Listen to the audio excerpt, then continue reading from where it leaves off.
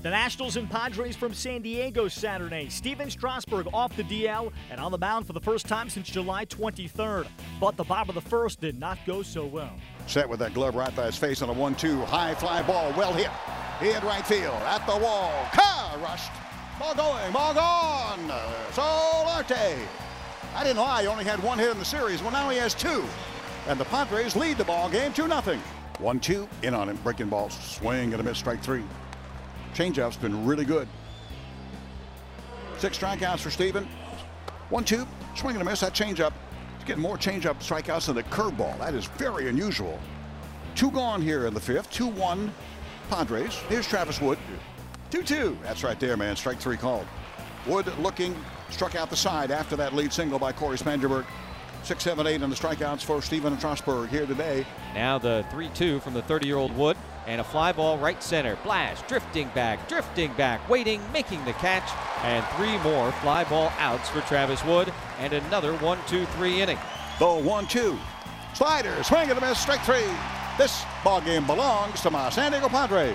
San Diego's Travis Wood spoils the homecoming and the return off the disabled list for Steven Strasburg in a 3-1 Padres win on Saturday. Wood goes 7 innings, giving up no earned runs, 3 hits, 2 walks, and striking out a pair.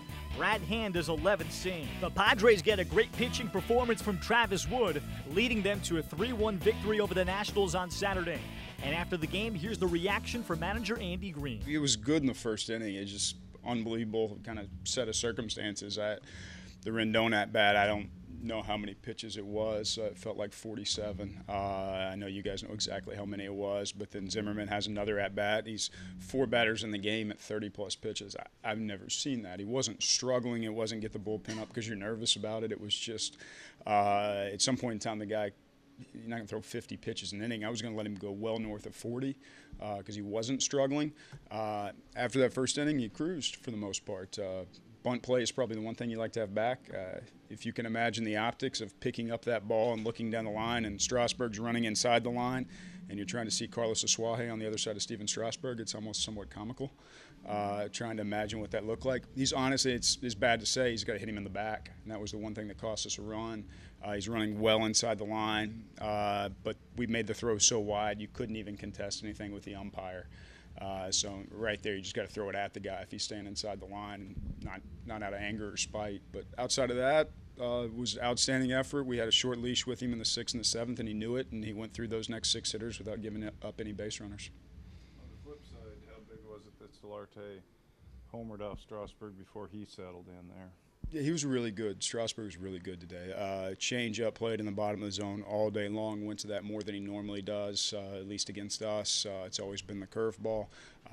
There was a lot of change ups, and they were really good today. So the big swing from Pirello for the base hit, and then Solarte for the home run, and then we didn't threaten much against him the rest of the way. We tried to manufacture a threat with an early steal at second that backfired on us, but we didn't really have Pirello had 2 good swings on heaters away, and Solarte had the home run. Outside that, nothing was barreled up. He was really good. How have you seen Travis settle in overall since he's been here? Good. I think clubhouse fits in great. Good teammate. Guys really enjoy him. Kind of follows Clayton's lead on the staff. They've been together before. They connect very well, and he's a gamer. Just wants to pitch. Just wants to be on the mound. I think I've said before, shows up with his spikes on every single day if he's not pitching, wants to pinch run, wants to pinch hit. He's going to start getting some hits if he actually gets to pinch hit. But I think overall he's fit in very nicely. He's kind of continuing a trend of your starting rotation pitching really well with that young bullpen. How helpful is that for the staff overall to be performing the way it is? It's been really big for us.